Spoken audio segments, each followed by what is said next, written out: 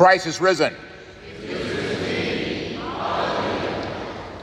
The Sunday is one of my favorite Sundays of the church year.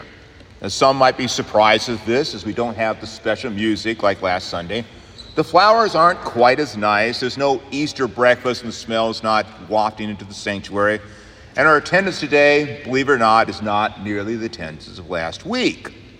Yet today is one of my favorite Sundays of the church year. Why? Well, first of all, Jesus is just as much risen today as he was last Sunday. In fact, he's always the risen Savior ever since that very first Easter. And so there is joy and peace and eternal life in him. Plus, this Sunday we get to sing more of our great Easter hymnody, and there's more Easter hymns that can fill up one service. And then there's this glorious gospel from John chapter 20. It's the gospel that you're going to hear every single second Sunday of Easter on infinitum. In it are stories of Jesus' first appearance to his disciples on Easter, the story of Thomas, and his promise to believe in the resurrection. This lesson is so very rich that I could easily preach 10 different sermons on it. But I'll preach one today. This text, so very rich. But I want to focus on just a few words. Thomas's confession, my Lord and my God. I pray too that this day you would look to Jesus, and you too to Jesus would say, my Lord and my God.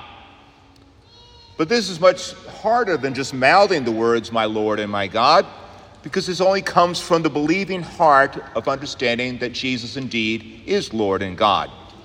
When Thomas confesses that Jesus is my Lord and my God, he is confessing that Jesus is Yahweh and Elohim, that Jesus is indeed the God of the Old Testament who created the heavens and the earth, the Lord who made an everlasting covenant with Israel to save Israel and all of mankind, the Lord who made promises of his own atoning death. My Lord and my God are words of great meaning. Yet your sinful nature can easily strip the meaning of these words, Lord and God.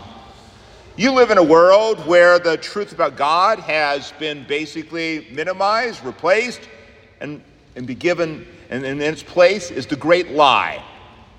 That God is basically present. Yes, he's here, but he's here only for you on your terms. You can pretty much do what you want, that God is there to make you happy. He really won't judge you as long as you're somewhat good to others, and basically you're going to go to heaven as long as you're really not too bad. The object of life is your personal happiness, your well-being, that your choices make you happy, and God is there to help you achieve your own personal happiness and well-being. God is not really Lord and Master. He's a means towards the goal of your self-fulfillment, your happiness. This view of God is all around you, and with it are thoughts that God does not really care if you ignore his word. He doesn't really care if you neglect worship. He does not really care what you watch or if you adapt your morals to fit with others around you.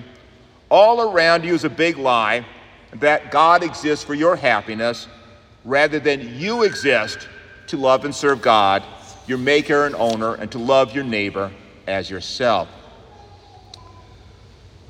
There is, though, in Thomas's confession, the confession of the big truth, that God is God. In the beginning, God created the heavens and the earth. The fiery angels surround the throne of God, crying out, holy, holy, holy, Lord God of Sabaoth, to which Isaiah could only fall down, thinking he's a dead man, since he's the presence of the holy and almighty God. God is God, and he rules over the heavens and the earth. He is holy, and you are his creatures, wholly responsible to live holy lives pleasing to him. You are to love the Lord your God with all your heart, with all your soul, with all your might, and you are to love your neighbor as yourself. You always live in the presence of the true God. And John testifies to the true God, where he begins his gospel with, in the beginning was the Word, and the Word was with God, and the Word was God. It is the holy and almighty God who created the heavens and the earth, who appeared to Moses in the burning bush, who becomes flesh and dwells among us. From the beginning of John, you are to understand that Jesus is the full God, as God has revealed himself in the Old Testament. He is holy God, but he's a holy God who is slow to anger and abounding in steadfast love. Jesus is the God of the covenant who comes to save. In the Gospel of John, Jesus then will do even greater miracles than he did as God in the Old Testament. He heals a man born blind. You never see this in the Old Testament, and Jesus does it. Jesus raises Lazarus from the dead. Not in the Old Testament do you see somebody rotting in a tomb being raised from the dead, but Jesus does it. Jesus is God, and he's the Lamb of God who takes away the sin of the world. And Jesus, God incarnate, fully atoned for all the sin of the world on the cross. And Jesus from the cross says triumphantly, "It is finished." That is, all sins paid for, redemption has been accomplished. So Thomas's confession of my Lord and my God is a triumphant confession where the words Lord and God have their fullest meaning. Thomas is confessing that Jesus is truly Yahweh and Elohim. Yahweh, God's personal name, and his name was so respected that the Jews would only say Lord instead of saying Yahweh. And Elohim is the Hebrew word for God. With Thomas's confession, you now hear the boldest and deepest confession of faith possible. And this confession of Thomas is indeed what you have repeated in the Nicene Creed, where you too have confessed that Jesus is Lord and God. Also, the apostles in the Athanasian Creed expand upon this great confession of Thomas. Now, speaking of Thomas, we kind of know him as Doubting Thomas. I think he gets a bad rap, Doubting Thomas. But the other disciples only believed in Jesus because a week earlier, they saw too the nail marks. They too saw the risen Jesus. Rather than saying Doubting Thomas, I'd say we have two different situations. You have Denying Thomas and you have Confessing Thomas. At first, Thomas did more than doubt. He actually denied. He says, I will in no wise, I'm not going to possibly believe Jesus' resurrection unless I see those nail holes in his hands and put my hand into his side. And yet, this denier, in the presence of the risen Lord and the nail holes being shown to him, Thomas confesses, my Lord and my God. This is really a radical confession. A Jewish man in 30 AD, standing 3 feet from another Jewish man, says, my Lord and my God. What a confession of faith. After all, you remember how careful the Jews were not to have an idol, not to worship false gods. Earlier in the Gospel of John, Jesus says, before Abraham was, I am. And the Jews who did not believe in him picked up stones to stone him. In John chapter 10, Jesus says, I and the Father are one. Again, the Jews picked up stones to stone him. And here, Thomas, a faithful Jew, looks at another Jewish man 3 feet from him, understanding fully now that Jesus is true man and true God, and says, my Lord and my God. This indeed is a great confession, and great it is. Yet Jesus follows up Thomas's great confession with these words. Blessed are those who have not seen and yet have believed. Up until this time, only eyewitnesses of Jesus' resurrection, such as Thomas, the other disciples, Mary Magdalene, and the other women, were believers in the resurrected Christ.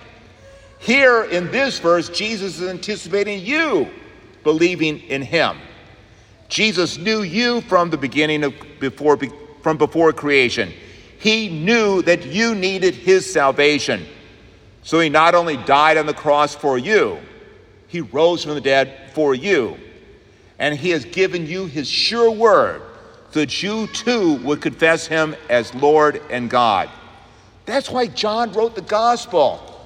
John says at the end of our text, now Jesus did many other signs in the presence of the disciples, which are not written in this book. But these are written so that you may believe that Jesus is the Christ, the Son of God, that by believing you may have life in his name. The Holy Spirit did not inspire John to write a gospel so that you would know how tall Jesus was, how long his hair was his beard scraggly or was really full? No, the Holy Spirit inspired John to write the gospel so that you would believe that Jesus is the Christ, the Son of God, and so that you too would have life in his name.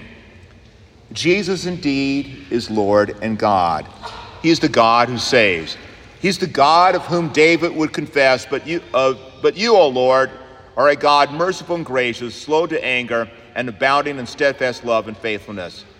Jesus is Lord and God, the God who saves. You this day are in need of surety and comfort. You need surety that there's meaning to your life, that you will live beyond death, that God loves you. And you have this because Jesus is Lord and God for you. You need comfort. You need peace in times of mourning, peace in times of weakness, in times of illness, in times of loneliness and despair. And there is comfort. There is such peace. Jesus is Lord and God. Rejoice, my brothers and sisters, this day, for this same Jesus has appeared to you in his word. This same Jesus comes to you in his blessed sacrament. Indeed, with Thomas, you can confess, my Lord and my God. Amen.